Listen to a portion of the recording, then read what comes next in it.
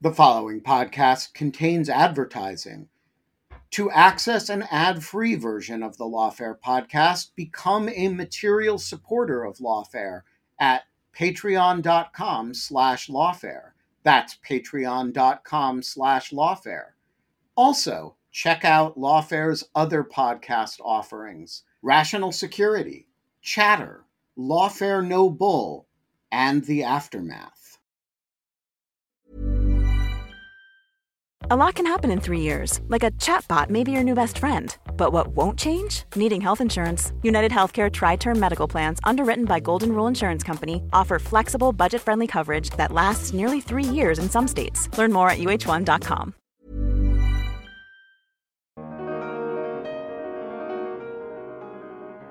It's really astonishing that there's not been a broader government effort to get to the bottom of what threat these pose to Americans. I'm Seraphine Donati, Legal Fellow of Lawfare, and this is the Lawfare Podcast, January 19th, 2023.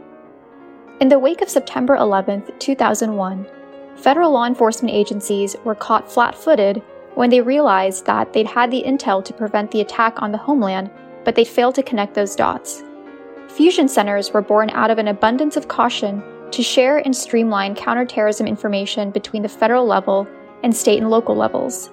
Since then, the Department of Homeland Security has supported the development of a national network of 80 fusion centers across the United States.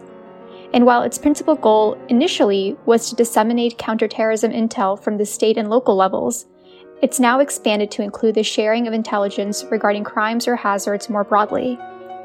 Last month, the Brennan Center released a report entitled Ending Fusion Center Abuses, explaining how Fusion Center's domestic intelligence model has undermined Americans' privacy, civil rights, and civil liberties.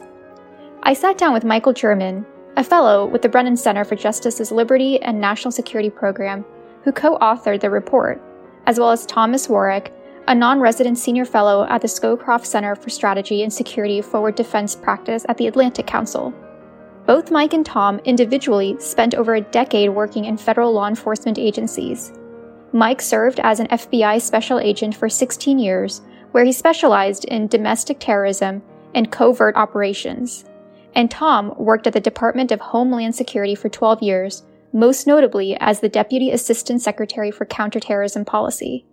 They discussed how fusion centers were conceived, where they've excelled as intelligence centers, and where they've abused their powers. It's the Lawfare Podcast, January 19th, Lifting the Veil on Fusion Centers. So I have to be honest here and begin by acknowledging that I hadn't heard about fusion centers until I watched your segment, Mike, on the PBS NewsHour. Mike, I'll begin with you. Can you explain to us what are fusion centers, including their inception story, and what are they trying to achieve here? I'll try not to feel a blow to the efficacy of my advocacy because I started writing about fusion centers in 2007.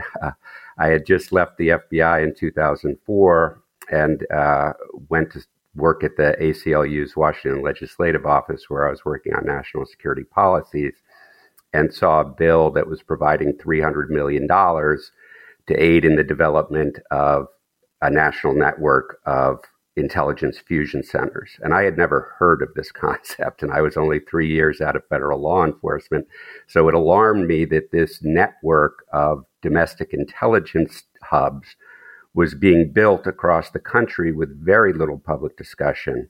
We produced a report that highlighted a number of issues with the way that fusion centers were being developed. One of the big problems is who is actually in control of these institutions, because they're set up as state, local, and regional entities, but they receive significant federal funding, but also access to federal counterterrorism and intelligence networks and databases. They also house FBI and Department of Homeland Security analysts and law enforcement officers. They include not just law enforcement, but other government personnel from state and local agencies, particularly emergency response and public health, And they also include the National Guard oftentimes. So they have some access to military intelligence. And they include private sector entities that are poorly defined in the guidelines that the federal government has produced, and basically seems up to whoever is managing a particular fusion center what companies or private entities might get incorporated into fusion center operations and receive fusion center reports. So domestic intelligence collection has long been a politically fraught activity that often results in abuses. So the idea of establishing these very lightly regulated institutions in every neighborhood across the United States has raised significant concerns. And unfortunately, those concerns have been borne out through many examples of civil rights and privacy violations, as well as security vulnerabilities. Thanks, Mike. Tom, did you want to add anything? So I come at this from obviously a different perspective.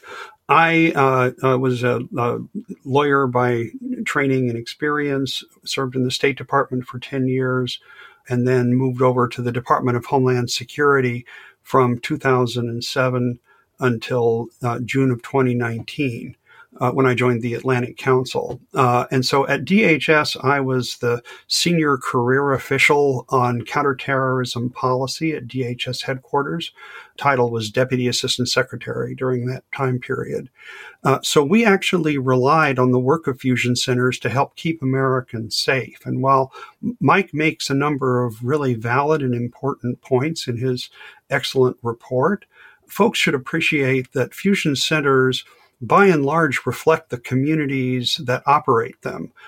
They are, as Mike said, actually run by state and local law enforcement.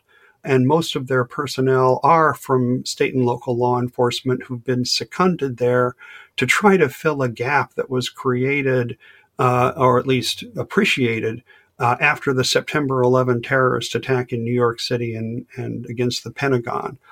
What many people came away with from the 9/11 Commission's report was a very accurate sense that the dots had not been connected, and that it was therefore important for the country as a whole to do a much better job of understanding the terrorist threat, understanding terrorist networks and how they worked, and do a better job of bringing them to the attention of investigators, whether it's the FBI at the federal level or state and local law enforcement, to try to have these networks disrupted before they could carry out terrorist attacks. But that was right after 9/11. Since then, fusion centers have changed somewhat in their function. They still have counterterrorism analysis responsibilities. But in much of the country, the greater threat right now is from networks importing drugs into the United States, other kinds of criminal organizations rather than just terrorists. And the fusion centers have found themselves useful. I have to say, as Mike accurately says in his report, they're not panaceas. They're not magic cures. They're not, what you see on some of the police procedural shows like NCIS. They tend to be much more like a number of people in cube farms sitting looking at computer screens, trying to make sense of a very complicated picture of threats against a state or locality. And these are really local and in some cases national and other police and the people who support them trying to make sense of what are the threats to our community. There have been some problems, many of which Mike identifies, and the real challenge is in solving those problems. But the fusion centers serve a useful purpose. We do, however, need to make sure they have proper oversight, proper funding, that they're clear on what their mission is, and that we really do see them as taking advantage of the ability to connect the dots so that we can make our country safe and secure. So let me tease that out a little bit. Their mission. What is their mission? Or do they share a mission? Because I know there are several dozens of them in the United States. Are they all working collectively under one mission, or does each fusion center have its own objective? So there are about 50 of them across the country. Many of them are run at the state level, but in some cases, especially where you have large cities, they tend to be run by a city or sort of regional outfit. The place where you think there would be a fusion center, New York City, actually, the New York City Police Department runs something that's not a fusion center, but that serves the same purpose of bringing different professions and specialties under one roof for the purpose of combining what people know to try to understand terrorist threats. And New York City has had a number of terrorist attacks that have been successful, nothing on the scale of 9/11, and the fusion centers have actually helped make that possible. But at the same time, the goal of these centers is to prevent terrorism and crime as much as it is to try to play detective in solving crimes that have already occurred. And I would just add that the breadth of the missions that these centers claim is part of the problem. When the federal government was investing in these fusion centers, they were promoting them as counterterrorism intelligence networks, but were having difficulty getting buy-in from the states because they oftentimes didn't feel that terrorism justified the investment of resources from the state and regional level. So they moved to an all crimes mission statement, and then eventually to attract non-law enforcement entity, what they call all hazards. And as I said, domestic intelligence is problematic in a democratic country writ large, no matter who's doing it. But when you establish an entity whose mission is so broad and put it in a network where there are 80 of these centers across the country approximately, the numbers change over time, and each of them claiming a different mission of different breadths, all connected to the same network, results in a lot of information being collected and disseminated that really law enforcement has no business obtaining.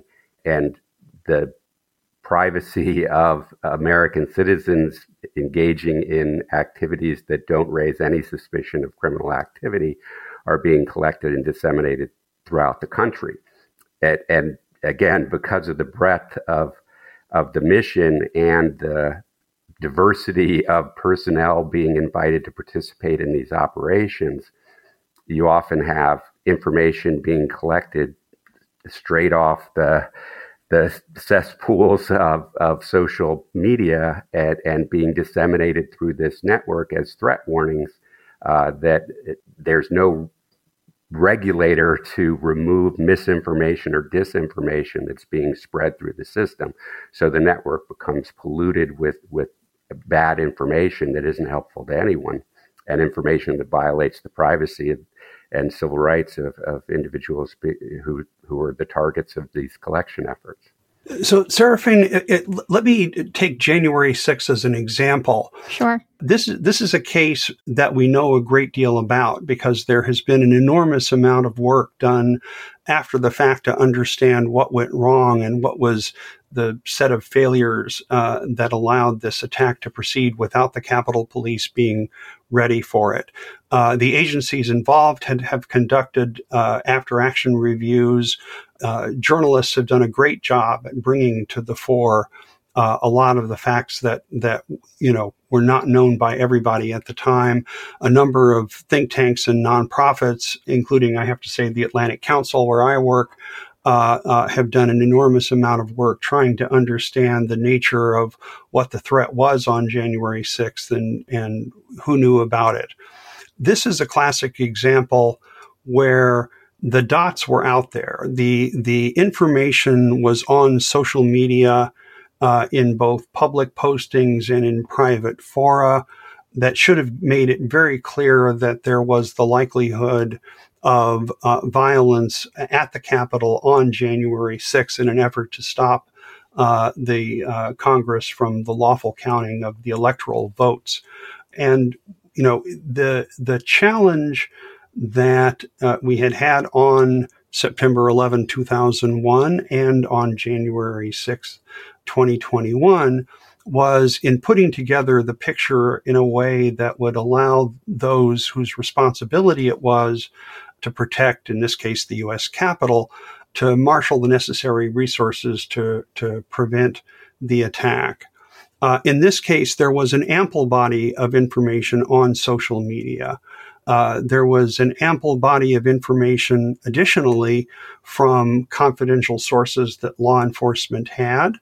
And what was not happening was to have all this information come together in a way that was sufficient to compel the people who could have stopped this, in this case, primarily the U.S. Capitol Police, from marshaling the resources that would have allowed them to do that. In theory, obviously it didn't work on January 6th. In theory, that's the kind of role that a fusion center ought to play. That does require an awareness of social media. It does require following proper constitutional procedures that are put in place to protect privacy, civil rights, and civil liberties. And so, for example, that law enforcement does not have the authority to penetrate telephone communications unless it goes and obtains a warrant under established procedures. There are a whole host of measures that are in place. And then the question is, what is done with this information? What you would like to have seen in order to have prevented the attack on the U.S. Capitol was for the right people in the right place to make the connections, reach the conclusion of what was going to happen if protesters reached the Capitol, and then the Capitol Police should have been there in sufficient presence to deny them entry into the building. It's, one of those kinds of intelligence failures, like 9/11, that gets analyzed in extraordinary detail. The kinds of crimes and incidents that most fusion centers have to deal with never rise to the level of the assault on the U.S. Capitol on January 6th. But the question is how we balance as a society the kinds of tools and resources and information that we want law enforcement to have against the very valid privacy, civil rights, and civil liberties concerns that people ought to be protected, especially for everything that falls below the threshold of violence. And that turns out to be the line that needs to be watched the most closely. Acts of violence are illegal. Free speech is constitutionally protected. There's a tiny gray area in between, and that's certainly worth talking about. But there's a clear distinction that law enforcement draws, whether you're talking about fusion centers or otherwise, between acts of violence that are the subject of investigations, arrests, and prosecutions, and constitutionally protected speech. And most of the time, that's the distinction that everyone in law enforcement ought to be following on, cops on the beat, fusion centers, the FBI, DHS, state and local governments. That really needs to be the basis of everything from our training to our practice. And to that point, Tom, I think that's fair. This line drawing exercise between what is going to look like a First Amendment protest and we can leave that alone versus, this probably will lead to violence and we should keep an eye on it. And I'm wondering, I understand that fusion centers seem to be quite stratified. They're not under one mission, but what are the factors that they're considering when drawing this line between, this is First Amendment protected and this is probably going to lead to violence? So, for example, we have the reasonable suspicion standard that law enforcement must meet before they can collect and maintain information on individuals. Is that the standard that fusion centers are using as well when they're collecting and disseminating their intelligence reports to higher ups? Why don't we go to you, Mike, for that? Thanks for this question. And I think what January 6th highlights is the failure of the intelligence model that was created after 9/11 with this concept of balancing privacy and civil liberties against security. In my experience as an FBI agent, particularly working undercover in domestic terrorism investigations, convinces me that this is a flawed model. And I think January 6th proves it, where as Thomas had said initially when talking about 9/11 and the conceptual creation of fusion centers, this idea that the problem was not connecting the dots. And what the fusion centers and much of the intelligence that DHS and the FBI have engaged in by reducing the threshold for collection. So you mentioned the reasonable suspicion requirement that had long been part of law enforcement criminal intelligence regulations, and also the FBI's internal guidelines were diluted significantly. And what that created was the collection of lots more dots. And the problem was never a lack of dots, right? The 9/11 Commission report makes very clear over more than 400 pages that the FBI, CIA, and NSA had a tremendous amount of intelligence forewarning of the plot. It was that the proper policymakers chose not to pay attention to those dots. And what the Senate investigation of 9/11 said is because those important pieces of information were lost in the vast streams of intelligence being collected through the foreign intelligence networks. So those vast streams have turned into raging rivers and vast oceans of data that is now being collected by these agencies and reported through these networks, so much that nobody can process all this information that's coming in. Worse, because the training and capabilities of individual fusion centers across the country is so lax, what's being put into this system is often nonsense. And you don't have to take my word for it. You can look at information that's been obtained through Freedom of Information Act requests, but more often through leaks, where just recently in 2020, there was a massive leak of gigabytes of law enforcement data going back 20 years. They included a lot of these fusion center reports caused by a security vulnerability in a contractor.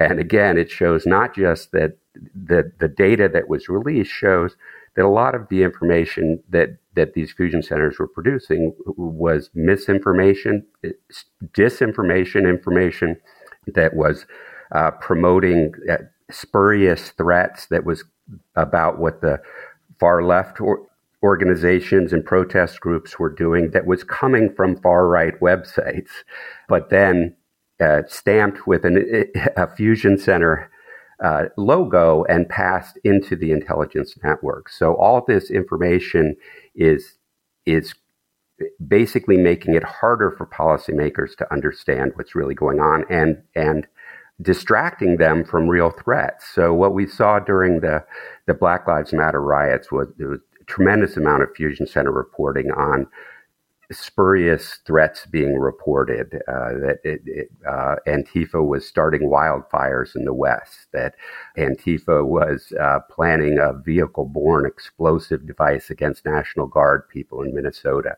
It just stuff that was clearly not based on reliable evidence, and that was misdirecting law enforcement resources. And coming to January 6th, we have a lot of self-serving reporting after the fact that fusion centers had been warning about far-right violence at the Capitol on January 6th. And I'm sure some of that is true, but again, whether that was just amidst a lot of reporting about groups that weren't involved in that violence is the broader question.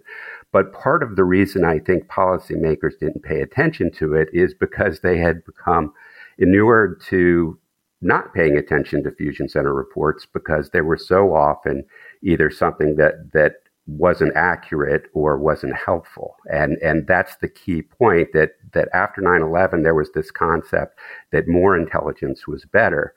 But if that intelligence is untimely, if it's erroneous, if it's collected from untrustworthy sources, it isn't trusted by the policymakers that are supposed to act based on it. So it's a flawed methodology that has proven, again, through these leaks, to produce an awful lot of privacy and civil rights violations, and not significant evidence that it does anything to achieve its counterterrorism purpose much less its criminal justice purpose. I mean, one of the things that coming out of law enforcement and seeing these changes, I assumed that the creation of these intelligence networks would help in finding and solving more crime just by accident, that they're going out to look for terrorists and serious criminals, but because they're collecting so much information, it's easier to solve other crimes. But in fact, we've seen crime clearance rates go down over the last 20 years,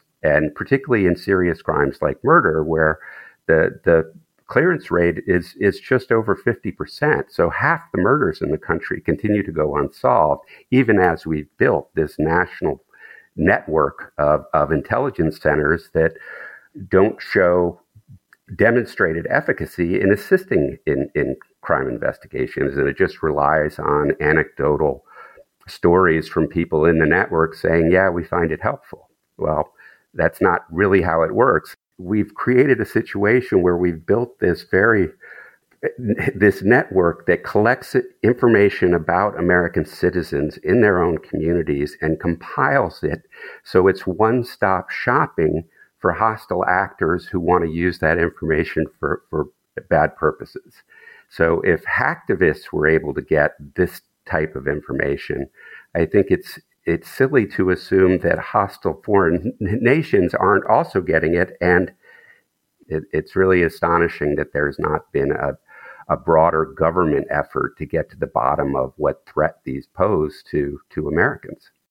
Well, and of course, Seraphine, the irony is almost all of this information is in the hands of the private sector and comes from, social media and other companies that people provide this information to voluntarily. Any data repository then becomes obviously a target of interest to foreign actors. And, we need to look to private companies as well as to the government to do a better job of protecting our personal information. Tom, I do want to stay there for a second because I acknowledge that is troubling. And even taking it a step back for a second, why are we mixing private companies into the Fusion Center ecosystem? What value do they add? Yeah, that actually is a mistaken perspective. I think people may come away from Mike's report with a mistaken understanding of what role these companies serve. There are two different things going on, or at least two. Actually, there are more than that. The first is that when mall operators or sporting venues or other private groups organize public events that have a security concern or nexus. I mean, the classic example being the Super Bowl, where the NFL has, an extremely active security component to it to make sure that people are protected when they're at games. The state and local government, as well as federal authorities, often liaise with these private entities to try to help protect their venues. And one of the examples in Mike's report was, an oil pipeline that had been, may have been a gas pipeline, but a pipeline that was perceived that it had been targeted by people, goes to the Fusion Center and to the state and local law enforcement agencies and say, help us understand what's necessary to protect our pipeline. And then you get a question, and this is independent of Fusion Centers, by the way. The state and local law enforcement authorities have the kind of dilemma that Mike describes every time when they have to decide, what do you tell a private operator about the threat to his or its property? So that's a classic dilemma that law enforcement has. There's a separate matter in that a lot of these fusion centers, like other parts of the government, state, local, federal, employ private companies to support them in their mission. And this ranges from everything from the people who maintain the computer systems. I suppose you could include the caterers, but that gets out to one extreme. But oftentimes they do employ companies to help them analyze data. And in that case, the companies are supposed to be operating under the supervision and control of the law enforcement authority. They are supposed to never have more authority than the law enforcement agency itself has, and can only do the things that the law enforcement agency is permitted to do. There is a debate that has gone on for years about whether people who do these missions should be sworn officers of the organization or agency that employs them, and whether the whole idea of contractors is actually a good idea. At the Department of Homeland Security, the Congress quite rightly pushed DHS's Office of Intelligence and Analysis to replace many of its contractors with federal agents and officers, people who could be responsible under the codes of conduct and rules for handling sensitive and classified information that all federal employees are required to follow. And so the role of these contractors is supposed to be to provide a service that government is not able to provide for itself. But one of the things that I think is a positive change is getting people who perform essential government missions to be government employees rather than contractors, wherever that can be done under the appropriate rules and regulations. Hey, I'm Ryan Reynolds. At Mint Mobile, we like to do the opposite of what Big Wireless does. They charge you a lot, we charge you a little. So naturally, when they announced they'd be raising their prices due to inflation, we decided to deflate our prices due to not hating you. That's right. We're cutting the price of Mint Unlimited from $30 a month to just $15 a month. Give it a try at mintmobile.com/switch. $45 up front for 3 months plus taxes and fees. Promo rate for new customers for limited time. Unlimited more than 40 gigabytes per month slows. Full terms at mintmobile.com. Quality sleep is essential. That's why the Sleep Number Smart Bed is designed for your ever-evolving sleep needs. Need a bed that's firmer or softer on either side? Helps you sleep at a comfortable temperature? Sleep Number Smart Beds let you individualize your comfort, so you sleep better together. J.D. Power ranks Sleep Number number 1 in customer satisfaction with mattresses purchased in-store. And now, save 50% on the Sleep Number Limited Edition Smart Bed for a limited time. For J.D. Power 2023 award information, visit jdpower.com/awards. Only at a Sleep Number store or sleepnumber.com. And both contractors and employees of fusion centers, perhaps the ones that aren't coming from the law enforcement agencies, what are the backstops, if you will, to ensure that they don't have access to the counterterrorism databases of federal law enforcement agencies? The way it actually works, most of the employees in fusion centers are state and local law enforcement people or are performing what is in local law enforcement is considered intelligence. I put air quotes around intelligence. In other words, they're not, gun-toting, field-hardened police officers. They're people who've been hired for their analytical abilities, and they'll stay often in that kind of career path for much of their careers. But the purpose of these individuals is it's not to support policymakers, the way Mike described it. There are people who do fill that role. And certainly it's possible for a report that's done in a fusion center to be of interest to policymakers. But most of what's done at fusion centers are to support investigators rather than policy officials. Especially at the federal level, there's a whole network of organizations and components, including the U.S. intelligence community, that provide support to federal policymakers. One of the things that was put in place when the fusion centers were set up was the role, especially of the Department of Homeland Security, to try to figure out how do you not give everyone in every city and town access to highly sensitive sources of intelligence, usually collected overseas. And so this entire process got developed whereby information at a top secret level can be downgraded to either secret or official use only or even unclassified information. And this actually is what creates a number of the problems that Mark identified. So, for example, quite often a report that is hugely sensitive, there's a terrorist plot to carry out an attack in a U.S. city, will be redacted, processed, downgraded in ways that protect sources and methods for how that information was collected, but try to convey the essential nugget of what the police department needs to know in order to try to disrupt the attack. So this is what is one of the most important functions that DHS's Office of Intelligence and Analysis is staffed to try to provide.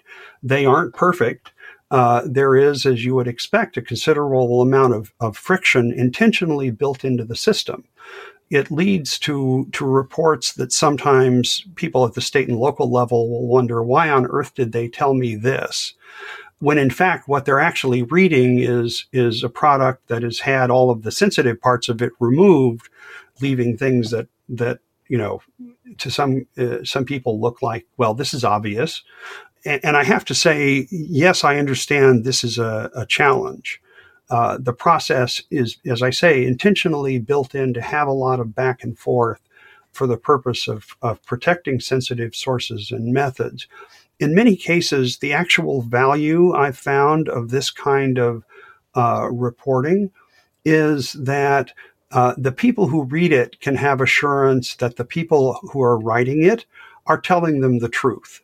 In other words, they may not get the whole story, but the essence of what they're being told is something that they ought to be paying attention to. And if the process of intelligence analysis and distribution makes its way down to the state and local level correctly, then in most cases, the police chief in the local town will say, okay, yeah, I got it. And then he can decide how to brief his individual officers before they go out on patrol as to whether there's something they really need to concern themselves with or not. But the odds are, as we have actually seen in a number of cases, whenever there's a really serious plot with really serious consequences, usually that's when the FBI comes in to take the lead on an investigation, and their agents have higher level security clearances, higher level access. And often, as you've seen on television, there's friction between federal and local law enforcement. In this case, the fiction mirrors an occasional reality. But overall, this process has been very effective in disrupting a number of terrorist plots and attacks over the years, only a few of which make their way into public knowledge. But the process has worked, admittedly, as Mike rightly says, with some serious flaws and failures that you would hope would lead to corrections in the process over time. Did you want to respond, Mike? Yeah, if we can go back to the private sector participation, because I think that is one of the major concerns. There's two kinds of private sector participation in fusion center operations. One is actual participation, and federal guidelines encourage state and local fusion centers to invite private sector participants, but they don't have very strong guidelines for how to vet those private participants or how to incorporate them into fusion center operations in an appropriate way. And then there are also recipients of fusion center reports. Some entities within your community might get regular reports from the fusion center highlighting threats. And who gets chosen to receive those reports and who doesn't is often a very politicized decision. And Brendan McQuaid in Maine has done investigations of that fusion center and found that, basically, big business was included on these lists and labor unions were not. I worked at the ACLU and now work at the Brennan Center and feel that these are very important American institutions, but they don't get invited to receive this threat information. So it creates a two-tiered society, and that becomes problematic when you talk about the higher level participation, because the Oregon Fusion Center actually worked directly with one of these pipeline companies in characterizing protests against the pipeline company as a national security threat to justify law enforcement activity against them. This happened also during the Standing Rock protests, where the pipeline companies hired private security companies that actually were unlicensed at the time, that engaged in a lot of provocative activities and was sharing information in the Fusion Center network that obviously is promoting a a certain view of the activities, presenting it as highly threatening. I remember one suggested because somebody in the encampment of protesters had a Palestinian flag, that was an indicator that Al-Qaeda or other foreign terrorist groups were involved in the protest. So this kind of sensationalized threat reporting that benefits the companies that participate in Fusion Center, it really risks equal application of justice throughout our criminal justice system. Part of the problem of who gets invited in is that there are these ambiguous lines of authority. You know, one of the things that's frustrating about Fusion Centers is they're very different. You know, in Los Angeles, the Fusion Center is actually located in FBI space and sometimes led by an FBI agent. So obviously their rules are going to be different from a Fusion Center that's run by some county organization that's not even law enforcement. And the network is only as strong as its weakest actor. And if there's one entity putting misinformation into the network, that will surely make the people who take this threat information look at it skeptically. And again, we don't have to talk in generalities. We have these leaked reports. So, you know, we have Fusion Center reports from Maine, for example, that warned that anti-fascists were stockpiling bricks near construction zones to throw at police officers. And when that leaked, the reporters sourced that to a white supremacist website who was putting out disinformation. On that point about sourcing, how much of this is an issue with there just being a plethora of information out there and law enforcement, whether they be, you know, personnel in Fusion Centers or all the way up top at the DHS, are sifting through just too much versus like they themselves harboring some of these beliefs? Because I take your point, you know, it doesn't look good when during a Black Lives Matter protest, you're sending, as a Fusion Center employee, something to higher ups that's sourced from a white supremacist website. But giving some level of benefit of the doubt, it also seems to me to be an issue of literacy online, that we just need to train these employees to be better fact finders and be able to sift through social media better. It's a huge problem. And you know, one of the problems with domestic intelligence collection over the last 100 plus years that this is an activity the government has sometimes tried to get involved in is that by its nature, it's highly politicized, right? If I'm not conducting an investigation like I did as an FBI agent where I was looking for evidence of a crime and instead am trying to imagine what might be a problem in the future, my biases are going to color those perceptions dramatically. Right, where if somebody is engaging in somewhat hostile activity, but they're promoting an idea I'm in favor of, I'm going to think, well, they're good people who are passionate about an issue of great concern. Where if somebody is promoting, say, police accountability, the law enforcement officer might naturally feel defensive about that and think that these people are a threat. And you know, then you look at the reporting that actually goes out, and like the FBI's Black Identity Extremism memo that identified the protesters who were Black activists who were protesting police violence and racism as threats to law enforcement. That you can imagine how that gets amplified through this system to the extent that when they see some wild statement online, it gets reported up as if it's accurate without any vetting. And, you know, to speak of the training, it's unclear if many of these contractor analysts and even law enforcement analysts get any training at all, much less who provides that training. You know, one of the things that we've seen is the nature of counterterrorism training. Even organizations like the FBI and Department of Homeland Security and Department of Defense were putting out was highly biased against Muslims and Arabs and produced a factually flawed analysis of what to look for.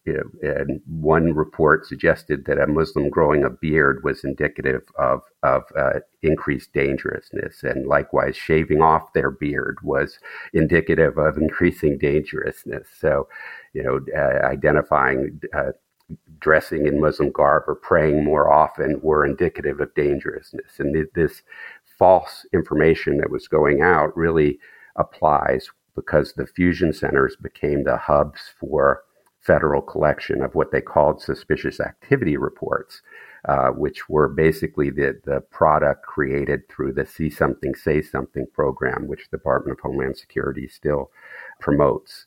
And, the analogy I've tried to explain to law enforcement people is, structure fires are a problem in the United States. We do a lot to try to prevent them. We have building codes, we have, fire alarms and smoke detectors, but we don't have a smell something, say something program, right? We don't have, is that smoke? Call the experts, because we know that false reports dull response. And that's why it's actually illegal to pull a fire alarm unless there's actually a fire in many places, because we know that the number of false reports will dull the response. And yet we have a See Something, Say Something program that the fusion centers participate in collating these reports from local law enforcement and pushing them up to the federal government. One, for example, from Northern California, was reporting that a Middle Eastern appearing male was buying a large quantity of water. Obviously, there's nothing suspicious about or counterterrorism related about buying large quantities of water.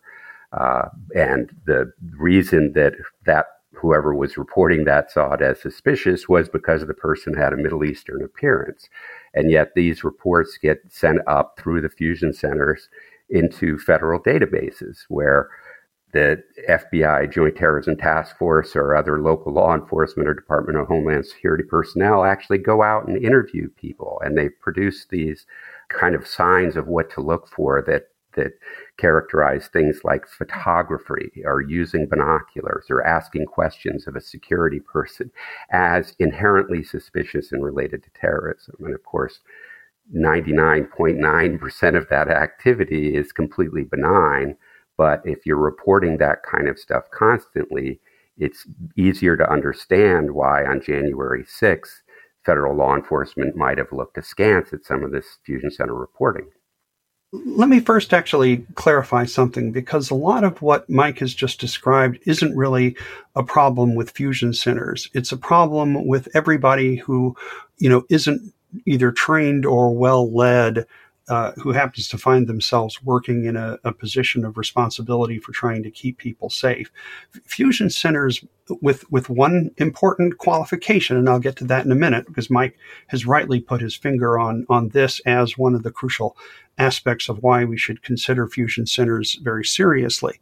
The biggest challenge you have in leadership in an organization that's responsible for security is understanding what is legitimately and seriously a threat or a risk, and things that are innocuous and not just constitutionally protected, but are benign or indeed societally beneficial. A lot of what has happened, some of which Mike blames fusion centers for, but the problem that he's describing is actually different from that. We have had problems with educating, law enforcement officials and the general public to the nature of what motivates people to become criminals or terrorists, the incredibly varying reasons why people radicalize to violence. This is actually really tough. And it is absolutely correct, as Mike has pointed to, that there, especially after 9/11, was a considerable amount of anti-Muslim bias because people would see folks as contributing to violence who had absolutely nothing to do with it and were, in fact, totally peaceful. And especially around the protests after the murder by police of George Floyd in Minnesota in 2020, there was an enormous body that was frankly fueled by people who had malign intent to try to suggest that there were all of these conspiracies going on, when in fact, in most cases, these conspiracies existed in the eyes of the people who were advocating for this, not in reality.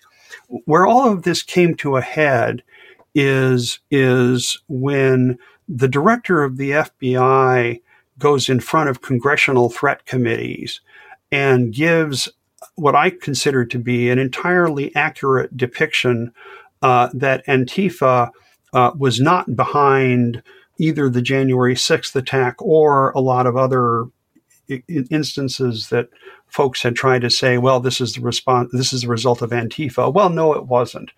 And, in fact, you can find in FBI testimony, in any number of well-researched, well-written reports, an accurate description of Antifa not being the conspiratorial source of enormous amounts of violence. That simply is not what the organization was, or to call it an organization is a misnomer.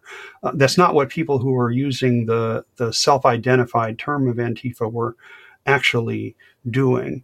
And this kind of thing goes all the way back to, McCarthyism and the Red Scare and in the 1920s, and a host of other movements where, there may be a kernel of truth, but it's never more than that. It tends to then get blown up out of proportion to reality. And conservatives as well as progressives have complained about this, in some cases with justification.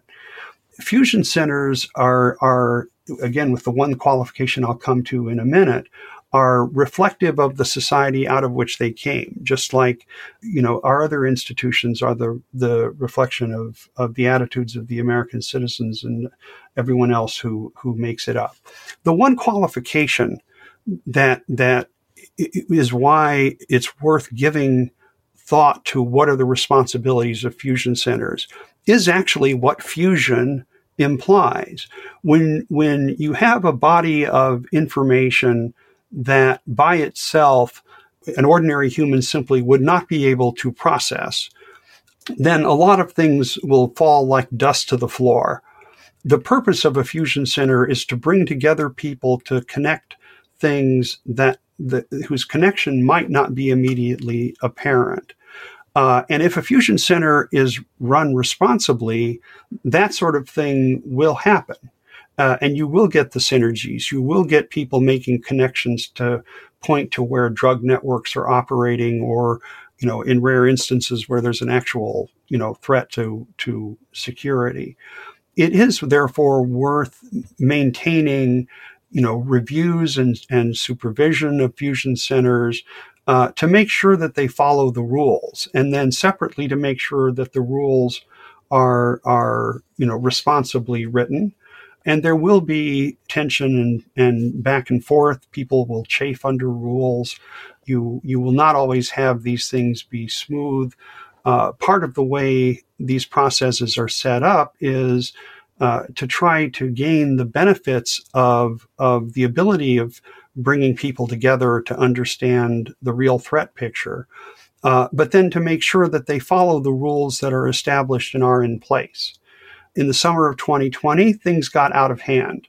They got out of hand at DHS. They got out of hand in Portland. And there have been any number of reports that have sought to try to correct those excesses. And that's why, reports like Mike are really required reading for people who want to try to understand how to make these things work better.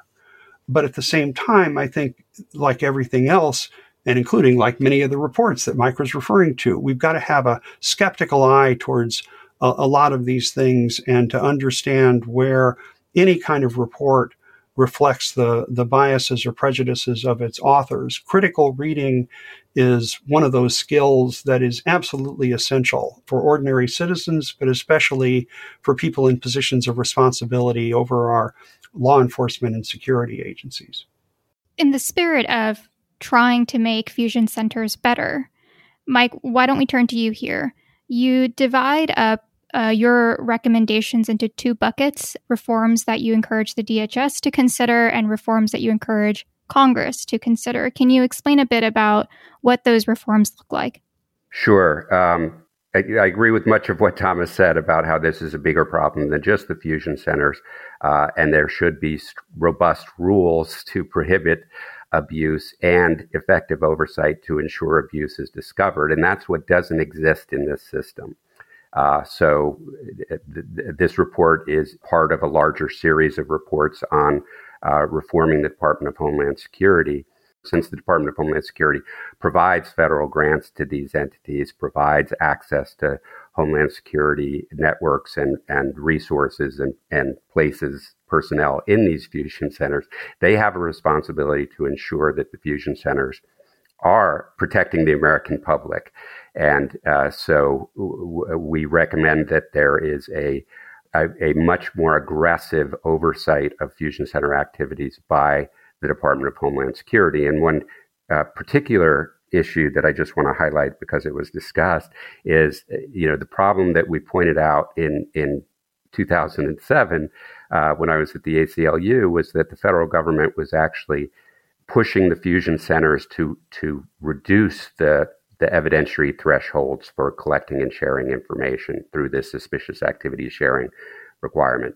As Tom said, the period of McCarthyism, there was the police intelligence focused on red squads, going after perceived communists in their communities and people whose political aspirations the police department thought was harmful to society, rather than focusing on law enforcement. And the federal regulation that was put in place to prevent that was 28 Code of Federal Regulations, Part 23, which required a police agency to have reasonable suspicion of criminal activity before placing information in a shared criminal intelligence system. But with the suspicious activity reporting program, they encouraged a lesser standard for collecting that information. And at the time, even some state and local police departments were having concerns, because the problem with the network of fusion centers is that the rules are different for every fusion center or every state. So it's hard to have a system that works in a network. And it's really the responsibility of the federal government to raise the standards, not reduce them.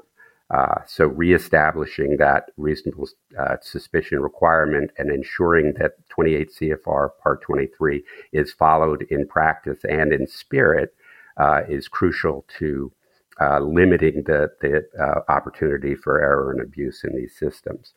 Further, we suggest Congress should create a special inspector general to conduct an investigation of fusion centers so that we have a baseline idea of what these centers do, because part of the problem with the fusion centers is the federal government gives them money and resources, and then it says, well, these aren't the federal government, so they can do what they want, and that's not our responsibility, when local governments often don't have the capability of doing the oversight necessary to ensure these fusion centers aren't engaged in misconduct, much less that the fusion center across the jurisdictional boundary isn't collecting information about the citizens in their community improperly.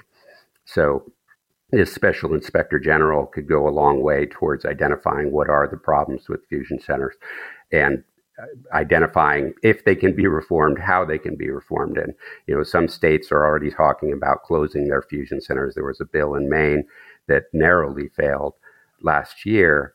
And, obviously, because these are state and local centers, it's the responsibility of elected representatives in those jurisdictions to determine whether these are necessary or helpful to state interests.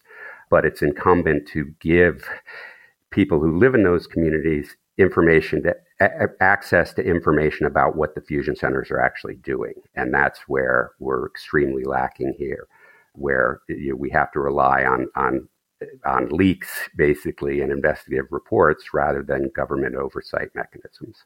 So establishing those government oversight mechanisms, including a permanent mechanism, I think is really important to make sure that these are operating for the public safety and not putting the public at risk. Well, and Serafine, here's the challenge, because some of what Mike is describing actually does exist. In other words, there are people at the Department of Homeland Security whose responsibility it is to watch over the fusion centers and to assess their performance. I got to tell you, having worked at DHS, the biggest challenge that INA has is it doesn't have enough of these people to do the kind of job that Mike is describing. Nobody does. The inspectors general are equally overtaxed without enough people to provide the proper investigation and oversight of other things that DHS and indeed other departments and agencies are doing. And this was one of the shortcomings that became manifest during the Trump administration. I think Mike would probably agree with me on that.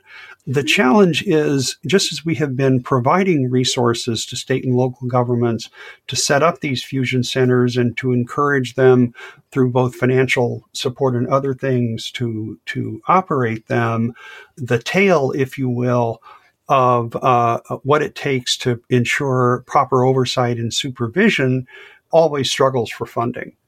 And, I think one of the things that Mike's report usefully provides is an occasion to take stock of whether we have actually resourced the oversight mechanism for fusion centers at the right level.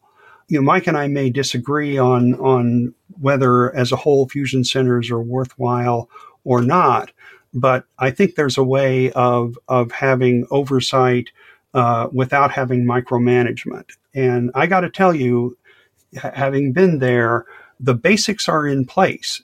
We've got to be able to make sure that we have people who have the resources to do the job that they're supposed to do, and then to make sure that across the entire both national and homeland security enterprise, we have an understanding that it actually takes money and people to keep the country safe. We actually have an understanding in the military domain that there needs to be this kind of a balance, even if people may disagree on, for example, how big the Navy should be or how many divisions we need to keep the country safe. We do not have anywhere near the necessary understanding of what it costs to keep the homeland safe from the kinds of threats that we now face. I'm not speaking of terrorism, although certainly the case can be made, for domestic violent extremism work being underfunded. But across the Homeland Security enterprise, I think there needs to be an assessment of do we have the resources for the job that we expect our frontline officers to do for us to keep us safe? On this point of reforms, I want to end with this question for both of you. So a couple of days ago, the House of Representatives created a subcommittee to basically investigate law enforcement biases against conservatives in the United States. What are your thoughts on how this might affect the way that law enforcement thinks about the reforms that the two of you just laid out? Because on the one hand, it seems like the representatives agree with your point, Mike, that the way that the law enforcement is collecting and disseminating information and intelligence is questionable, even unethical. But their concerns aren't motivated by protecting the civil liberties of minority groups or of activist groups on the left. Their concerns are that they want to protect the civil liberties of members of their own base.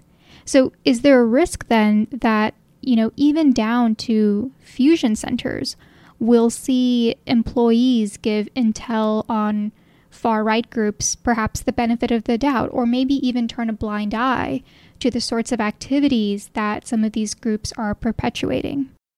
So anyone who would suggest that law enforcement is biased against conservatives hasn't spent a lot of time in any law enforcement office. Law enforcement is a very conservative profession that attracts very conservative-minded people.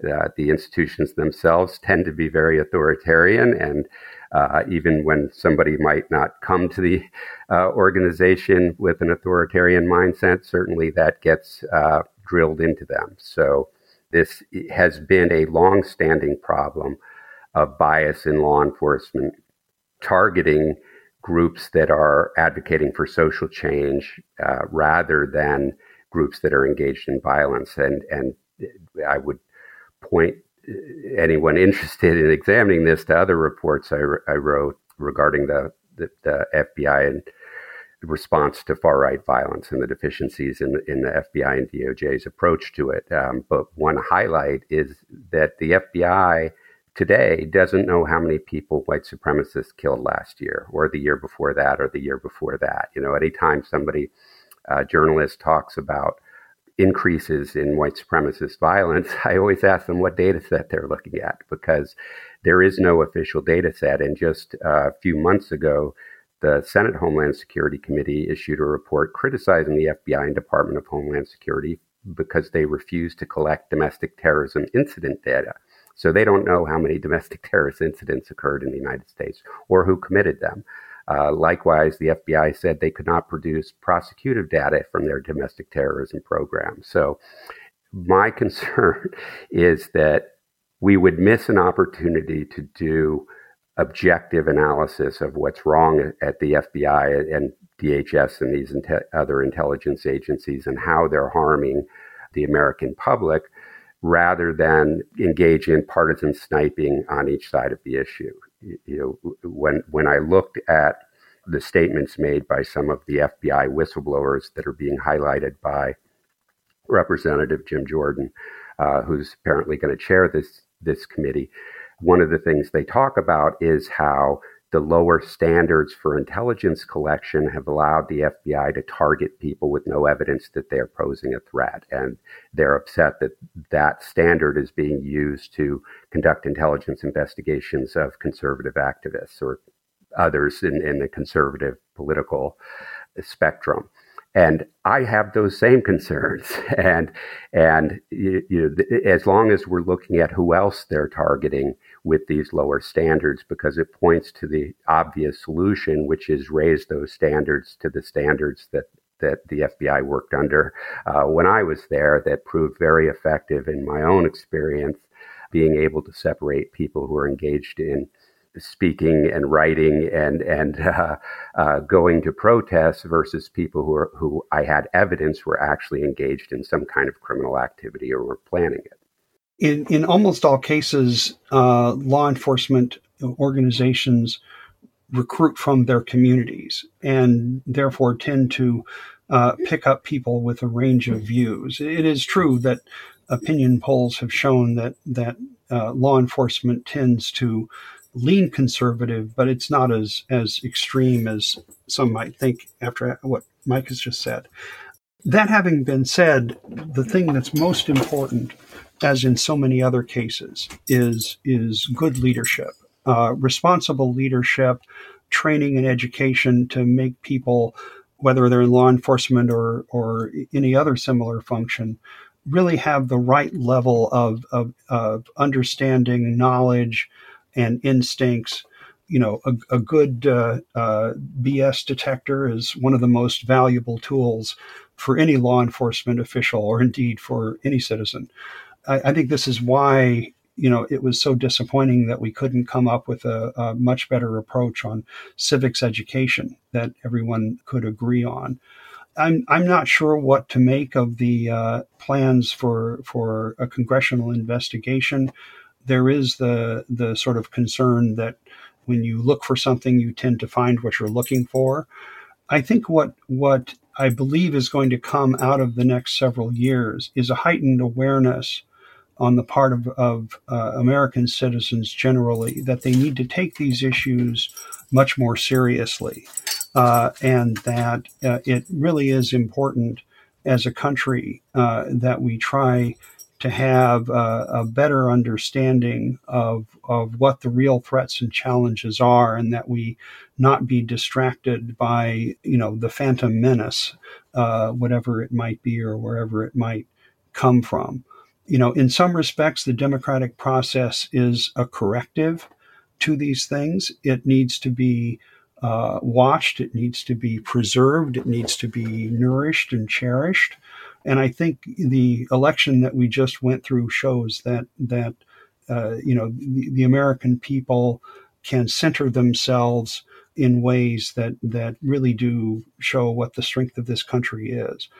There are clearly problems. The problems need to be addressed squarely and honestly, but without blowing them out of proportion. And so I think it's really right that we look at all of our institutions and make sure that they are doing the job that we ask them to do, we can respect the courage and sacrifice it takes to keep our country safe and secure, honor the service of people who protect us at the state and local level, as we do in our military and elsewhere, and then make sure that they have the tools and the training and the leadership to do the job right, because I know that's what people are proud to see, and I really do think that's what the country is entitled to have. Michael German and Thomas Warwick, thank you very much. Thank you. Thank you, sir. And thank you, Tom. Thank you, Mike. The Lawfare podcast is produced in cooperation with the Brookings Institution. You can get an ad-free version of this and other Lawfare podcasts by becoming a Lawfare material supporter at patreon.com/lawfare. You'll also get access to special events and other content available only to our supporters. Please rate and review us wherever you get your podcasts. Look out for other podcasts, including Rational Security, Chatter, Allies, and The Aftermath. Check out our written work at lawfareblog.com. The podcast is edited by Jen Pacha-Howell, and your audio engineer this episode was Noam Osband of Goat Rodeo. Our music is performed by Sophia Yan. As always, thank you for listening.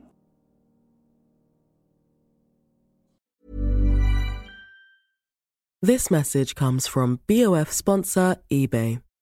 You'll know real when you get it. It'll say eBay Authenticity Guarantee. And you'll feel it. Maybe it's a head-turning handbag, a watch that says it all, jewelry that makes you look like the gem, or sneakers and streetwear so fresh every step feels fly. eBay gets it. So look for the blue check mark next to that thing you love. And be confident that every inch, stitch, sole, and logo is checked by experts. With eBay Authenticity Guarantee, you can trust that feeling of real is always in reach.